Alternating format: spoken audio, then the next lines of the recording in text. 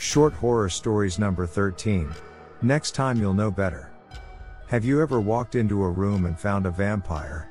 No, not the sexy kind, but a foul creature with bony limbs and ashen skin.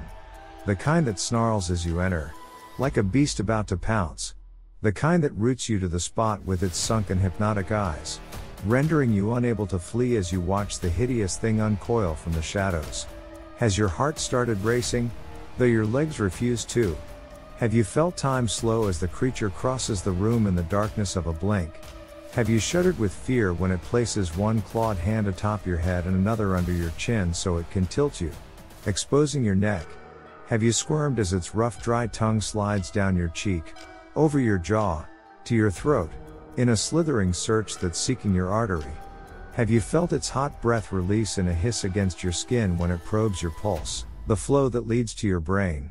Has its tongue rested there, throbbing slightly as if savoring the moment? Have you then experienced a sinking, sucking blackness as you discover that not all vampires feed on blood, some feed on memories? Well, have you? Maybe not.